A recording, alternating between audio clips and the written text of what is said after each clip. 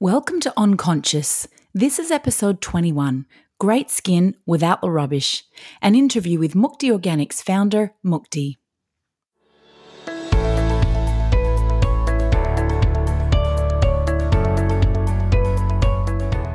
Welcome to Unconscious. I'm your host, Liz Cook, functional nutritionist and founder of One Seed Organic Perfumes. Every one of us would love to have great skin if we had the choice, I'm sure. But when it comes to skincare, do natural products produce the same results as their synthetic competitors? And how do we decipher labels so we know that what we're getting is a truly natural and safe product? Today we speak with Mukti, founder of Mukti Organics and natural skincare veteran of more than 20 years. Look, I think it's a balance because they want to use natural and organic ingredients because they're concerned about the harmful effects of a lot of the other ingredients and exposure to potential carcinogens and endocrine disrupting chemicals. So I think there's that awareness now and the consumer's really educated. What I really like is getting the results and the feedback and seeing people's skin change and affecting them in a positive way. So let's jump in.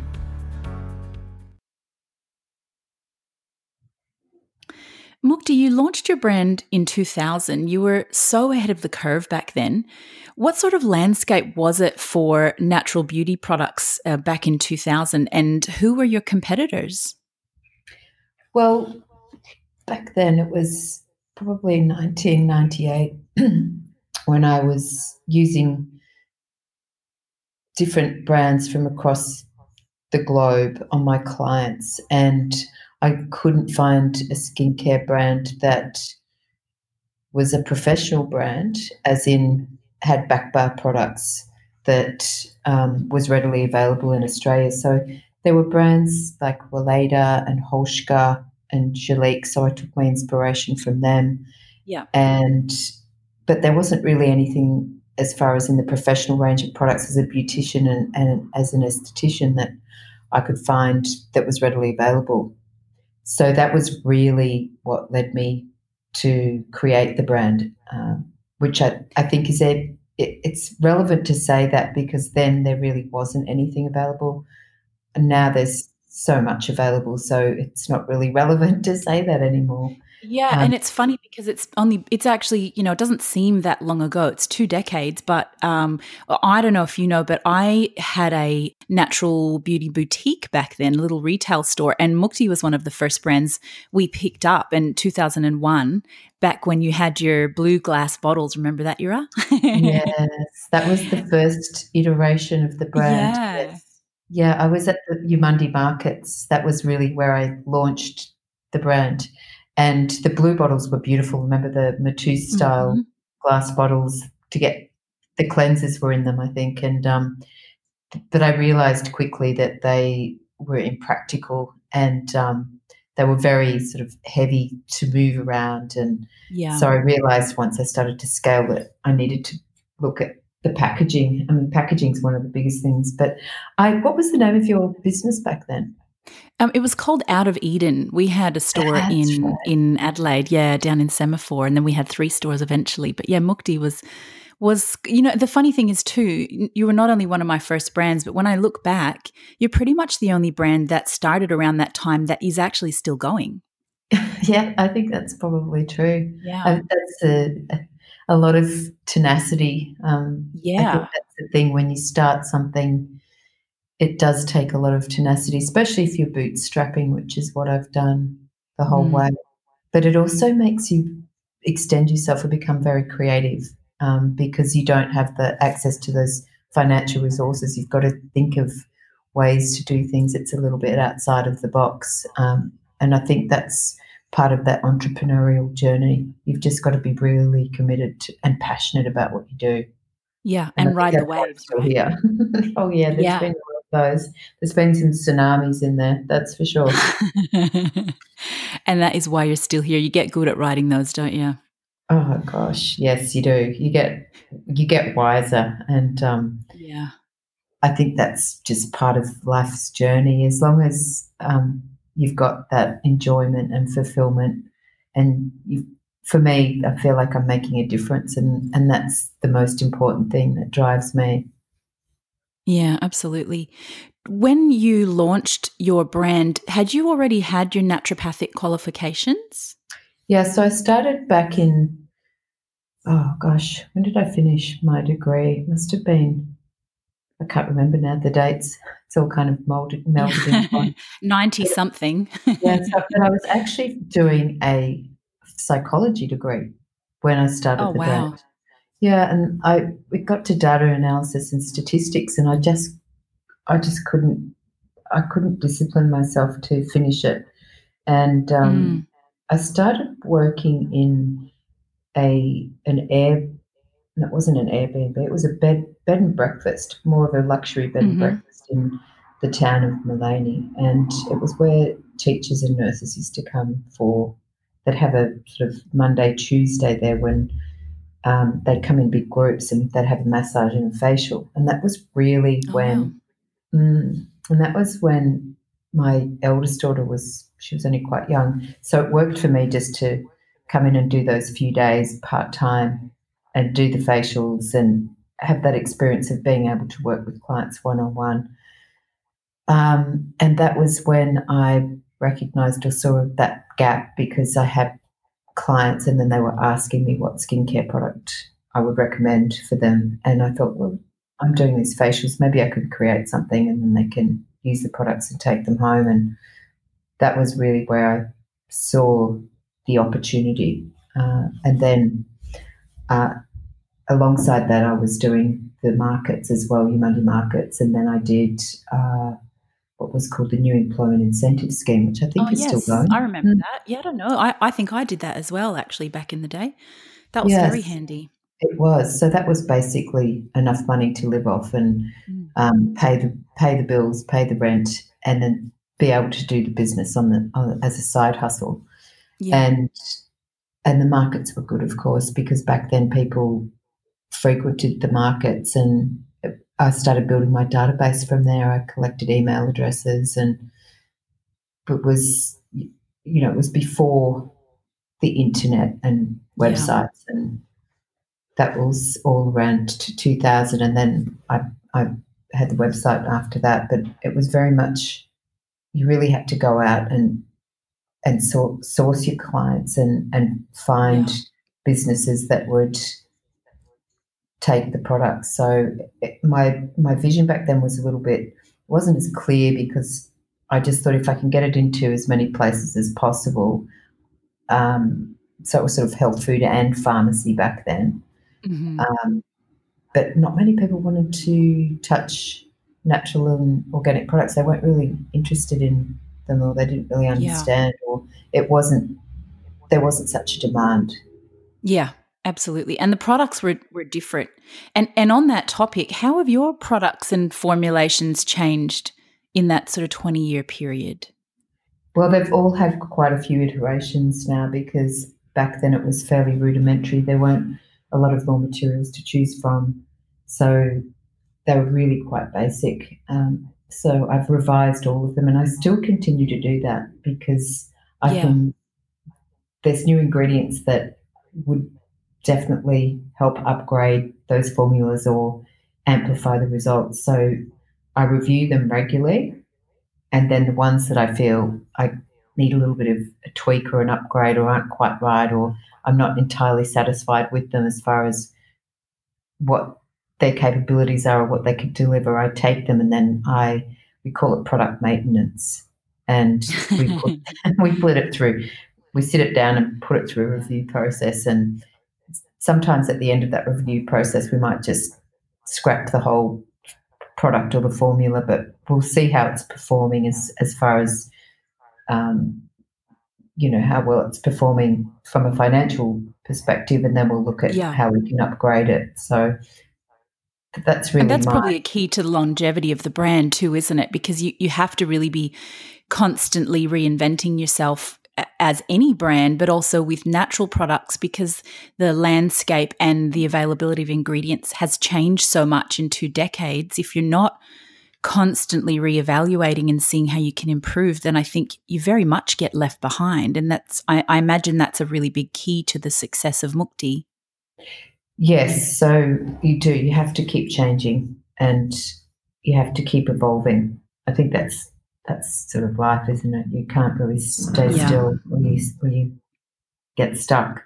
So it's a constant evolution. Yeah, so I enjoy that side of it. I enjoy pulling the formulations apart and putting them back together again, and then also really assessing what is trending. But at the end of the day, what I really like is getting the results and the feedback and seeing people's skin change and affecting them in a positive way. So that's really my greatest satisfaction. What do you think has changed about the consumers of natural skincare, and what are they looking for or expecting now compared to the consumers of 20 years ago? Look, I think it's a balance because they want to use natural and organic ingredients because they're concerned about the harmful effects of a lot of the other ingredients and exposure to potential carcinogens and endocrine disrupting chemicals. So I think there's that awareness now, and the consumer's really educated, whereas before they probably didn't have as much access to the information that we do now. I think there's a lot of emphasis on visuals now as well, which can be a bit deceptive, and everything's so fast moving and so fast paced. But I think my customer avatar or the person that resonates with our brand is someone who wants products that are natural and organic, but are effective and work and deliver results. And I think that's what we've really nailed. And it's become sort of more of a lifestyle brand for us. That's what I think has given us our longevity as well. And I think we're in an era where people don't have to compromise anymore when it comes to natural skincare, aren't we? Because there's so many incredible ingredients that can give such amazing results. I think no longer do people feel like, well, if it's going to be natural, it's not going to quite work the same as, the product I buy from the department store or the pharmacy or the beautician or whatever. There's not that need to compromise anymore, is there? No, and I think the other thing is there's starting to be more evidence and scientific data to quantify a lot of the ingredients because there's been such a consumer demand. So there's been a lot more research going into certain natural ingredients and what their benefits are. And I think that's definitely helped with this. Well, I guess it's no longer a trend, it's a movement, really. And people are educated. What can botanical ingredients offer to our skin that synthetics can't?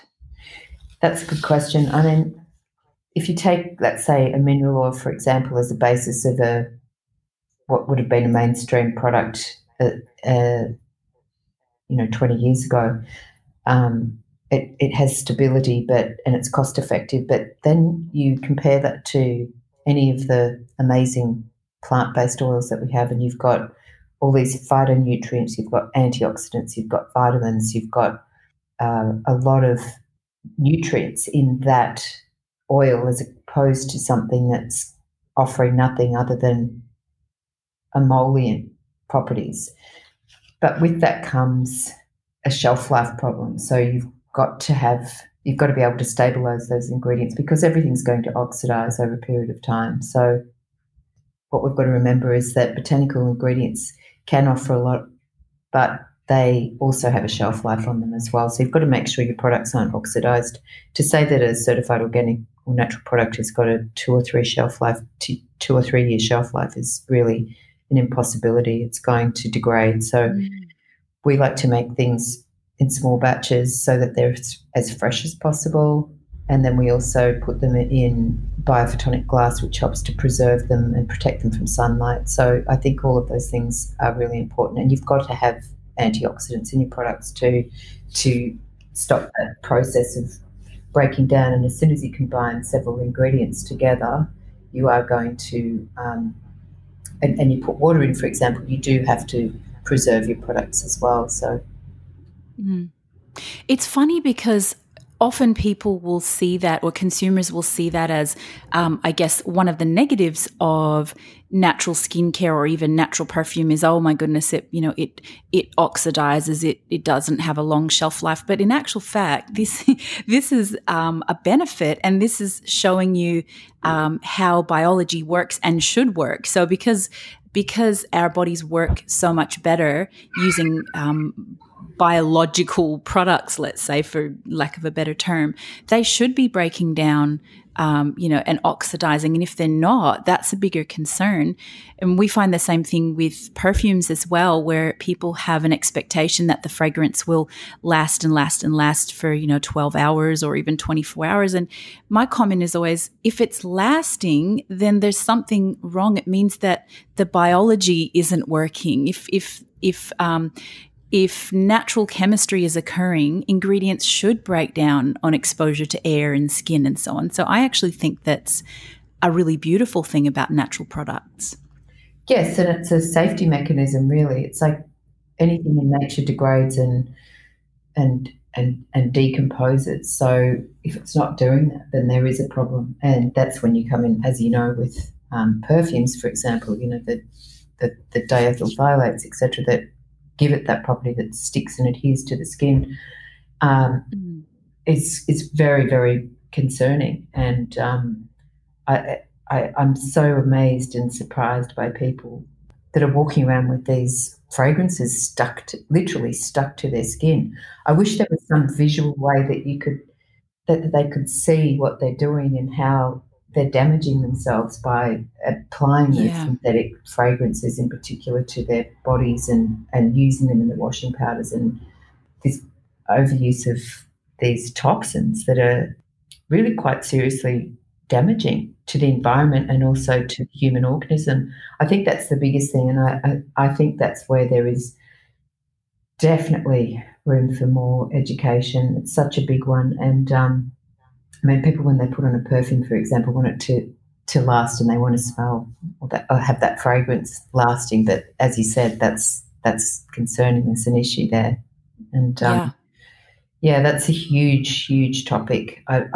I would love to explore more with you at some stage and really start focusing on educating people, because I think that it really affects our health and human organism on so many levels, and so many people have no sense about, pardon the pun, about the dangers of fragrances that are synthetic. So that's why, I only ever use essential oils, and I only use them in very minute amounts that have therapeutic properties, but they don't, they're there for a reason, but they're in, 0.0%. There's really not a lot of harm that they can do to the skin or to the body or to the environment.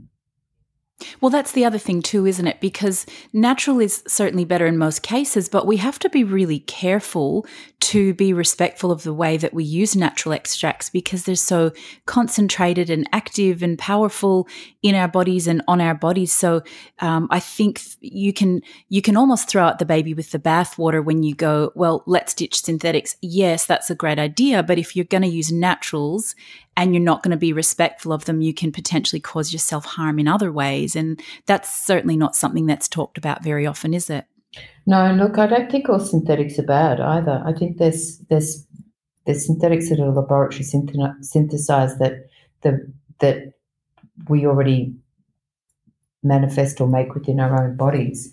And I think there is such a thing as safe synthetics that are laboratory synthesized and that the body can recognize and assimilate. I think the issue is when the body doesn't recognize the synthetics and then it stores them in the fat cells and the adipose tissues of the body because it can't utilize them.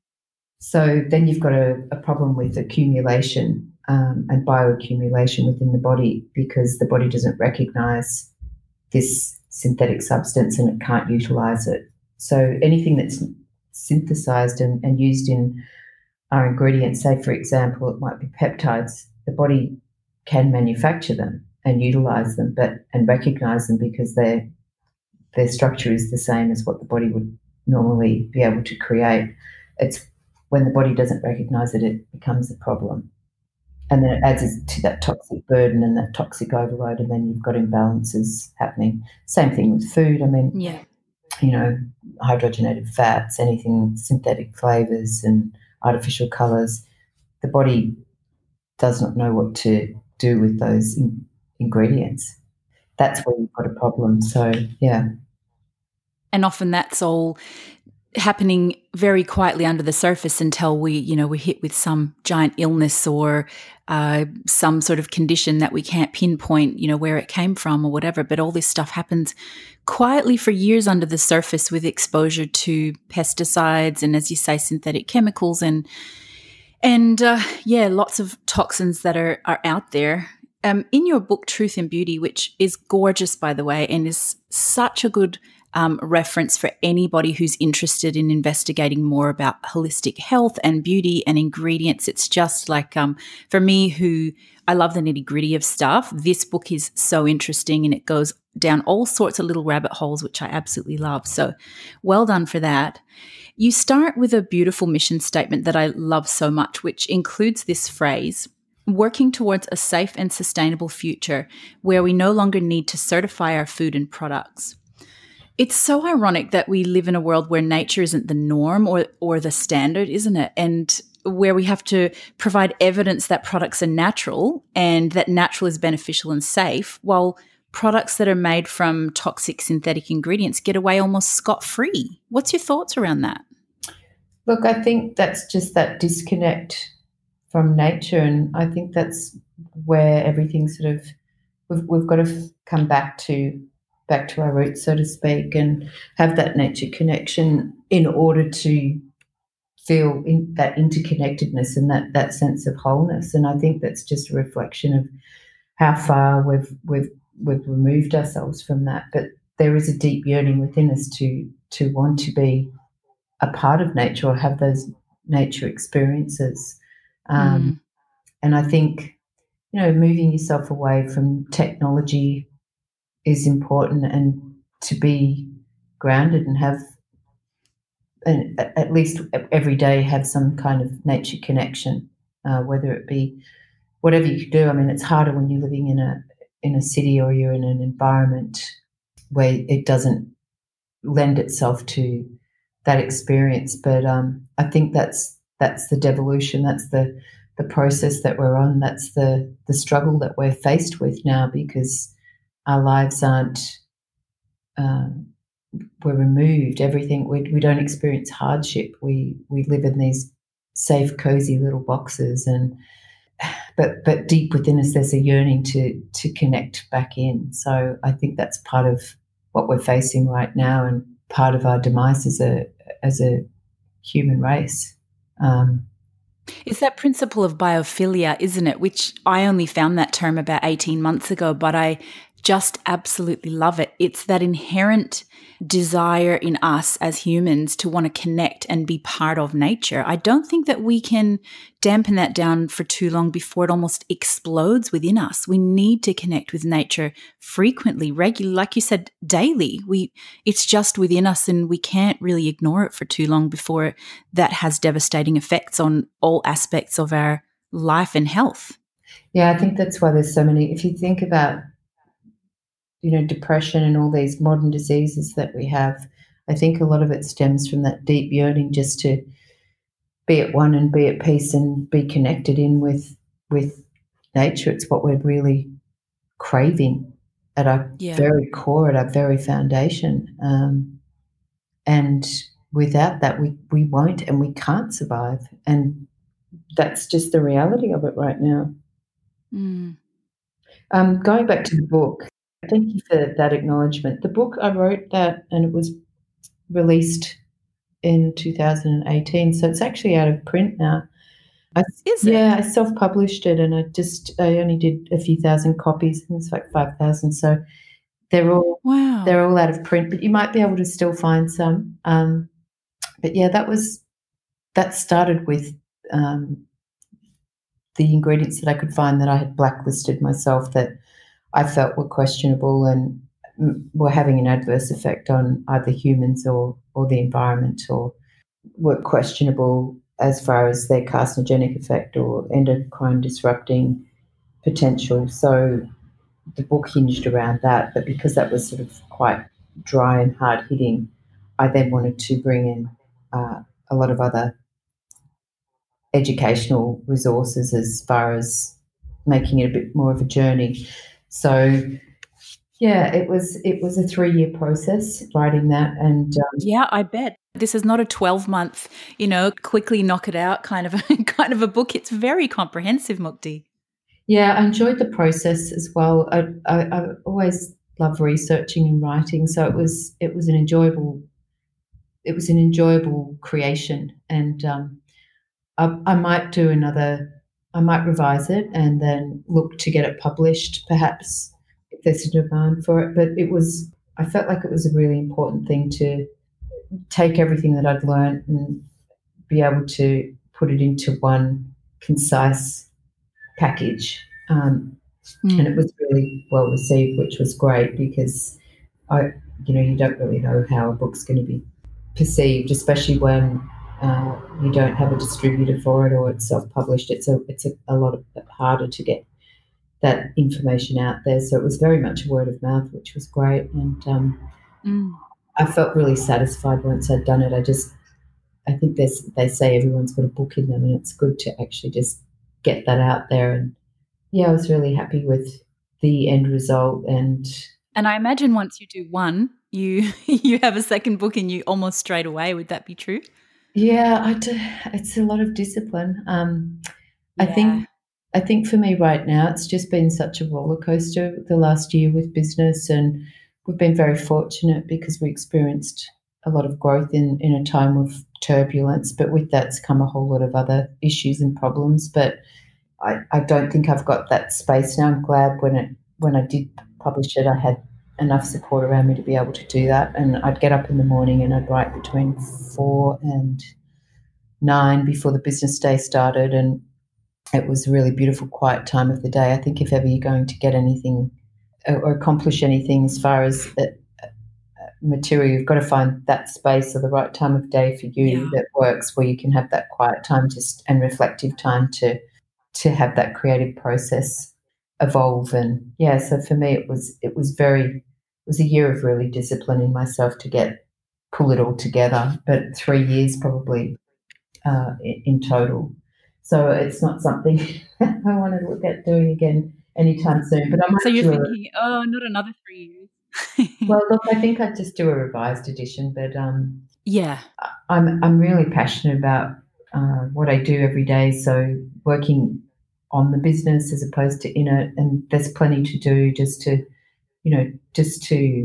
keep delivering, I guess. So and keep educating too. Yeah, and I think you can do that through blogs and EDMs, just through your own marketing. And if people are interested in the message that you have, then they'll pick it up and read it or resonate with what you're saying. So yeah, I think again, as we said before, it's always you have to keep evolving and changing.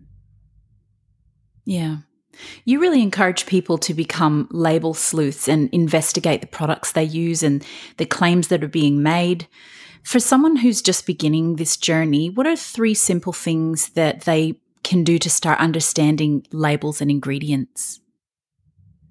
That's a good question. So the first thing to do is look for the botanical names of the ingredients that would be on what's called the INCI, the International Non-Clementia Ingredient List. So you want to see as many of those Latin names closer to the top of the label. You always look for where the preservative or what the preservative might be, and that should be towards the end or the bottom of the INCI. Is that always listed, Mukti? Because I'm of the understanding, and I don't know if it's still the case, that if anything is it less than 1%, it doesn't have to be listed on the label. Is that still the case? No, that's not actually the case. It has to be listed in the descending order, and even down to 0.01%, it should still be listed on the label. Okay. So you've got to. I think the best thing to do is divide the label into thirds. So you want to see a lot of those cleaner ingredients at the top of the label, and then you want to see preservative down towards the bottom, and then any claims as far as say for any actives that are in there, you want to see them sort of up in that top half of the label at least, and definitely before the preservative. So so I think that the best way, coming back to your question, is to take the label, divide it into thirds, see where the plant-based botanical ingredients are, and make sure that that is most of what is in the product. Because people are fairly aware of what they might be allergic or sensitized to, so less is more in relation to labels and ingredients when you are sensitized. I'd be looking for products that don't have any essential oils in them as well. I've just created a new collection which is called the Calming Collection. So I've made that fragrance free, specifically for people that have fragrance allergies or are sensitized or their skin barrier has been compromised. So redness, rosacea, sensitivity, and I think that's something that's becoming more prevalent at the moment because there's also a lot of people like to experiment and they like to try lots of different products, and so then it's very easy to compromise your skin barrier, and then it sets up a whole range of issues, and it takes a long time to rebuild that skin barrier.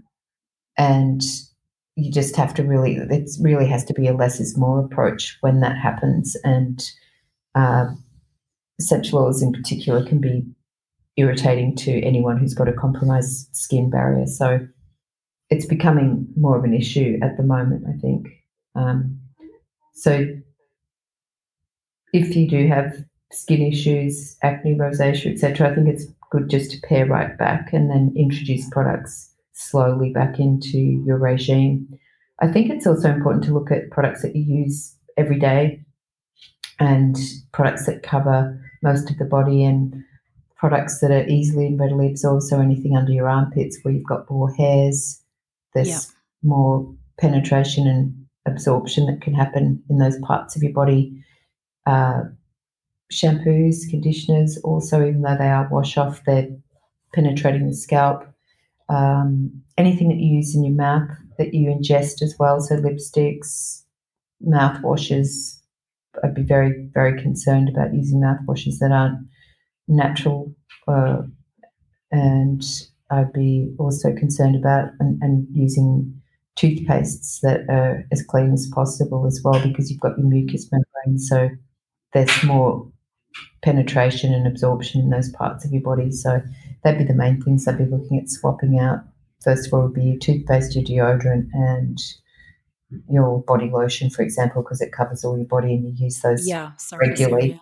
And most people, men and women, would use those. So that'd be the three that I'd be really focused on to start with as well if you're making that swap to more natural or organic skincare.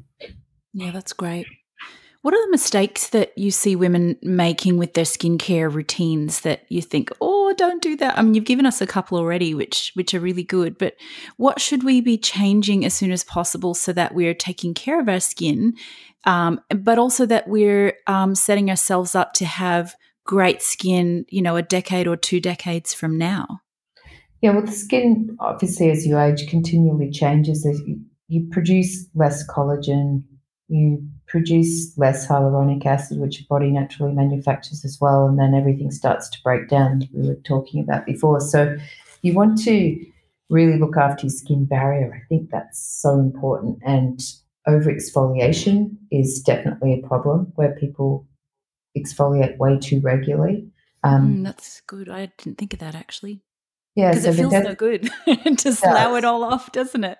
It does, but you're actually disrupting the barrier, which is the protection that we have. So you've got to allow the skin time to heal, and it naturally desquamates or sheds skin over a period of days and weeks, and then that slows down, and it's great to help that along, but it's important not to overdo anything. So if after you use any products you find that there's a tingling or a spiking or redness or heat, then that's a really good indication that you've overdone something, or your body or your skin's reacting in a way that isn't normal. Mm-hmm. So anything like that, there's a difference between allergies and sensitivities too. So when you have an allergic reaction, it's going to be pretty much instantaneous, and you'll probably have to take an antihistamine to calm everything down straight away. So I've written a few posts about the difference between allergies and sensitivities as well. So it's important to know the difference. But can we find those on your website? Yes, you should be able to find them. Yeah, you should be able to find them at muktiorganics.com, and then there should be a search bar there where you can just type that in and be able to find that information. So I think it's important just to also introduce products one at a time. Essentially, it's great to cleanse the skin at least once a day if you've been wearing makeup or sunscreens. So it's important just to remove that with a product that has gentle surfactants in there, because you don't want to be stripping the skin back. So you want it to have sort of plant-based surfactants wherever possible. And I think people that have acne tend to be use a lot of harsh products and aggressive products. So you want to start taking a more gentle approach and a long-term approach to your skincare. So I think, essentially you want a cleanser, a moisturizer, something to help hydrate the skin. So you might be looking at some sort of a serum to do that as well. And I love using mists. So I love our Rose Blossom Hydrosol, for example. I find that is beautiful to use throughout the day. It's very soothing and calming, and it helps to absorb. It helps the moisture to absorb and penetrate and spread when you're using a hydrosol and you're putting on a moisturizer. Using those two together is really important. So cleanse, hydrosol, moisturizer, and some sort of serum, and then a few drops of an oil that's we have an antioxidant facial oil, and I use supercritically extracted oils in there. So they're CO2 extracted, so they're in their pristine state and they haven't been macerated or pulverized, similar to cellular extraction. You want to get those raw materials when they have all those actives that are bioreadily available that the skin can also benefit from, and it's basically like skin food then. I love supercritically extracted extracts. It almost feels as good as, taking it from the plant and gently and putting it straight on your skin. To me, it's sort of the similar thing to, picking a peach straight off the tree and eating it. You almost get that, very, very pure product, purer than any other type of extract, I suppose.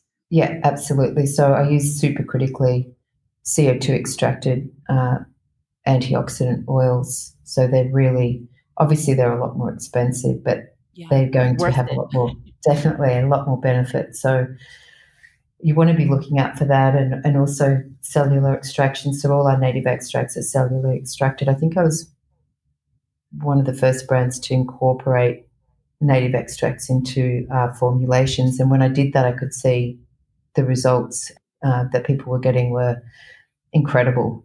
Yeah, that really amplified and took the skincare results to a whole new level. So I think they're amazing as well. But again, your ingredients are only as good as where you've sourced them from and how you've sourced them.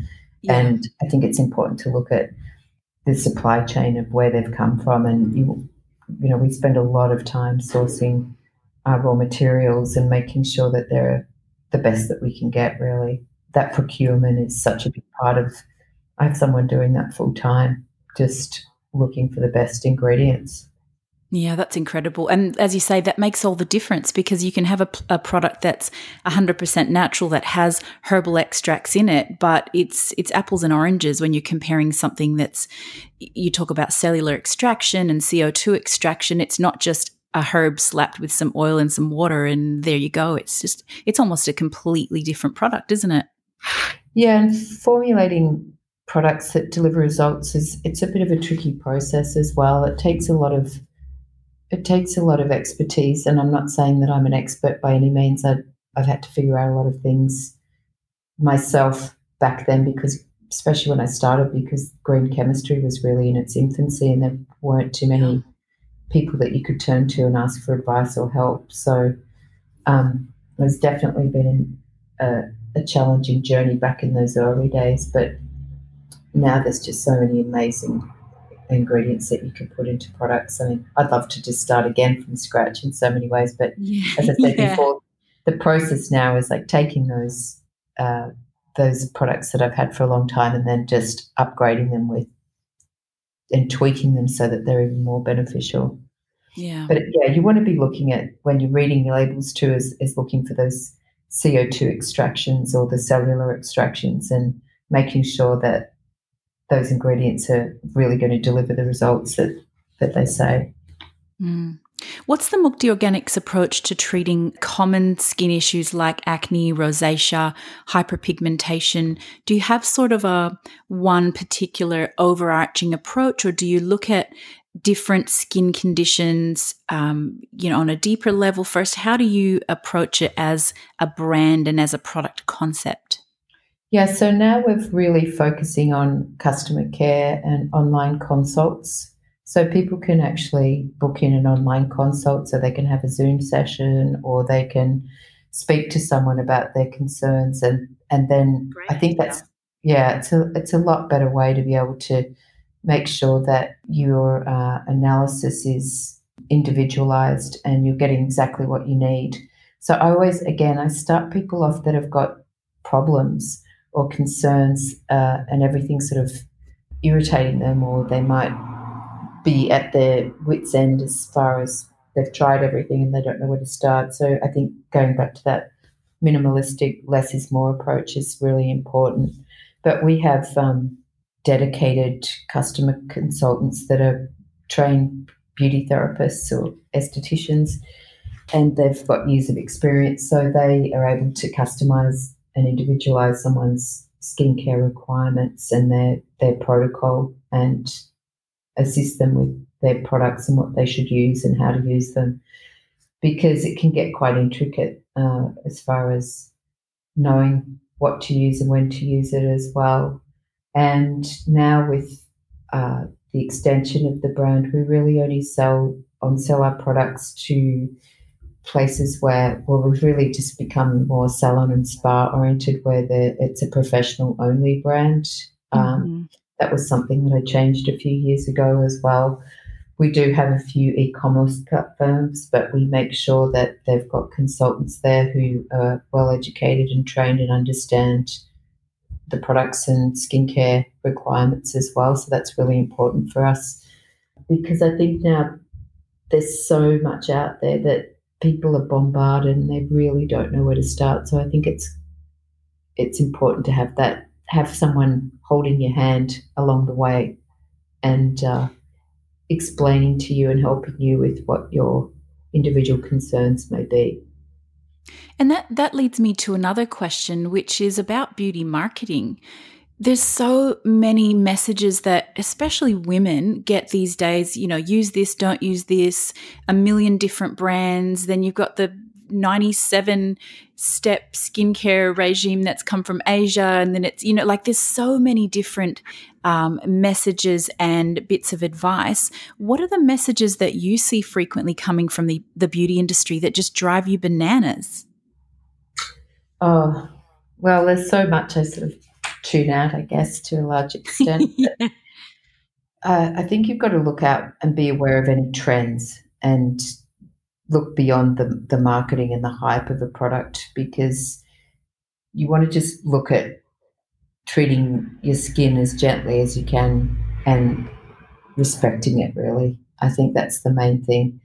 Acids and peels and exfoliating, as I mentioned before, can be very detrimental. Using vitamins is good for your skin, but you don't want to go too hard or too deep with things like a vitamin A, for example. And just because the higher the percent of an ingredient doesn't necessarily mean it's going to have more benefit either. It really depends on so many different factors, like a delivery mechanism. And so I think it's important to be aware of what is marketing and greenwashing, as opposed to what are the long-term benefits of using this particular product. You've just got to be really discerning. As I said, go back to basics, cleanse, tone, moisturize, add a serum in. Make sure you're protecting yourself from the sun, especially in the middle of the day. But again, sun is important for vitamin D synthesis, so it's good to get natural sunlight earlier on in the day, say before 9 a.m. But I think also to get that vitamin D is important. I live by the beach, and so I've got a natural tan now, but I make sure that I only get that in the early hours of the day. Yeah. And then I protect myself when I go out with sunscreen. If it's after, between 10 and 3 p.m., for example, in the middle of an Australian summer, I wouldn't go outside without some sort of sunscreen on. I think it's important to be aware of not buying into marketing that's not based on any real evidence. I think that's probably the easiest thing to say. Yeah, and that's such a challenge because we're bombarded, isn't it? So it's just trying to sort out what's true from what's not true. And as you say, get back to basics. I guess it's about understanding what skin is and what skin actually needs to be healthy, and then kind of tuning the rest out somehow, isn't it? Yeah. Aging well isn't just a matter of spending half our paycheck on skincare or procedures like the media often seems to imply. In your book, you refer to intrinsic and extrinsic aging. What does that mean for how we age, and what influence do we have over these factors and the appearance of aging on our skin? Yeah, so as I said before, sun is going to be one of the biggest factors that's going to implicate how you age. So protecting yourself from the sun is important, especially living in Australia. It's one of the most damaging environmental aspects that we have.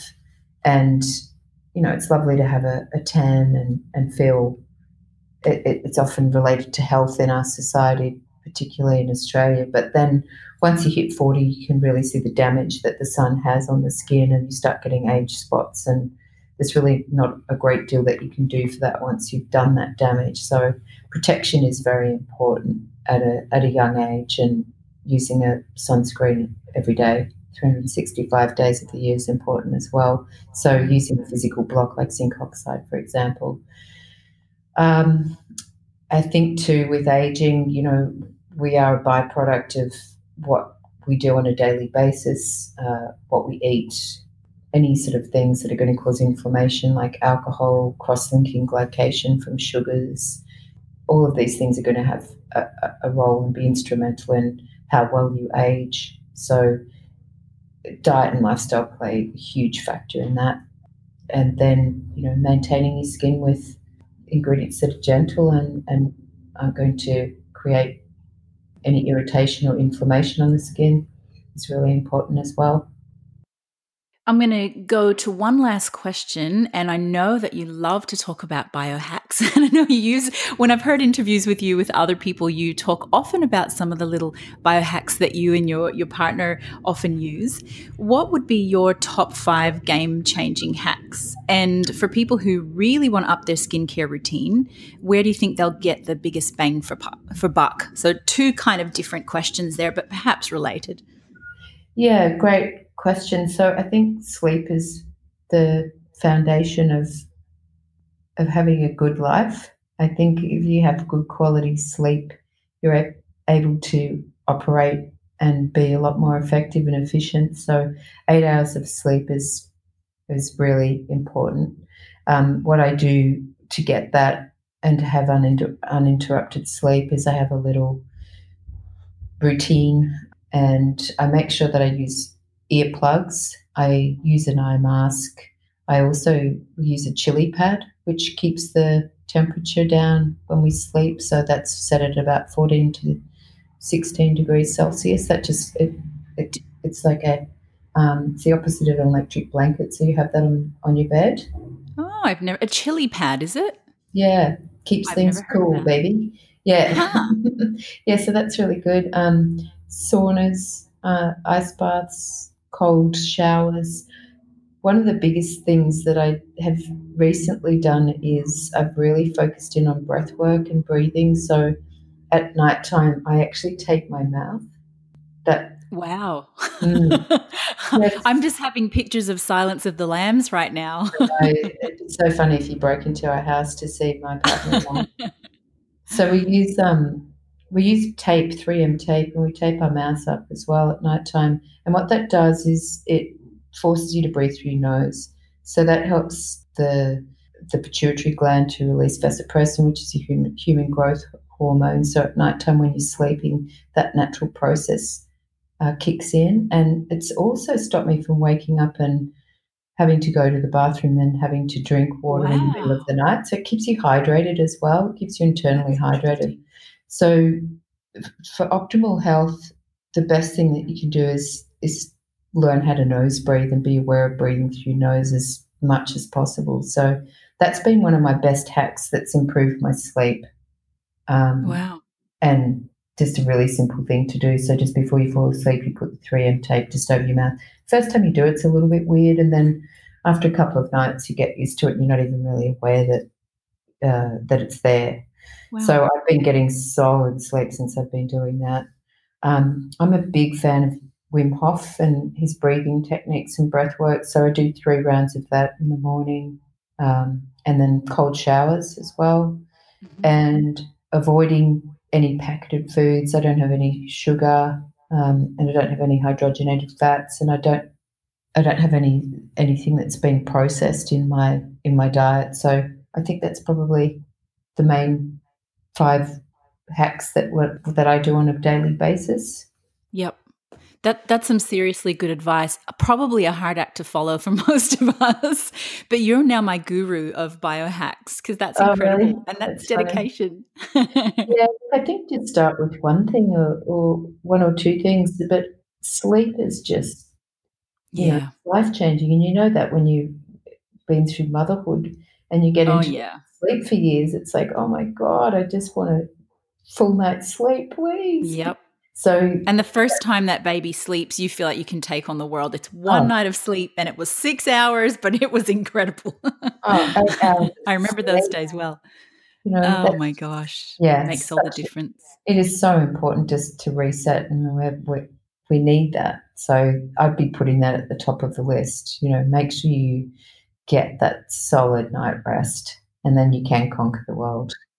I don't think there's actually a lot of admiring to be done for people who say, I work until 3 and then I get up at 6 and I just sleep 3 hours and I just go and go and go. I don't know we should be admiring that because eventually you're going to hit the wall big time if you're not already. Yeah, and I think it's the same with, this yo-yo dieting stuff too. You've got to look at life as you're in it for the long haul. Like, what can you do every day that is supporting you to age well? And I think that's the most important thing that we need to take into consideration. Is this benefiting me in the long term? And with all of everything that's going on in these crazy times that we're in, the one thing that is in your control is your health. That's great advice. You've given us so many great tips on health and skin and becoming more educated about health and beauty today. Mukti, if people want to find your brand or just more about you or more about some of your advice, where do they find you and where do they find Mukti Organics? Yeah, so we're on all the social media platforms. On Instagram, I've got my own Instagram, which is @ByMukti, BY Mukti, and then the website is muktiorganics.com. Fantastic. Thank you so much, Mukti. It's been such a pleasure to speak to you today. Thanks, Liz. It's been lovely to catch up. Thank you. Unconscious is presented by One Seed. Find out more at oneseedperfumes.com.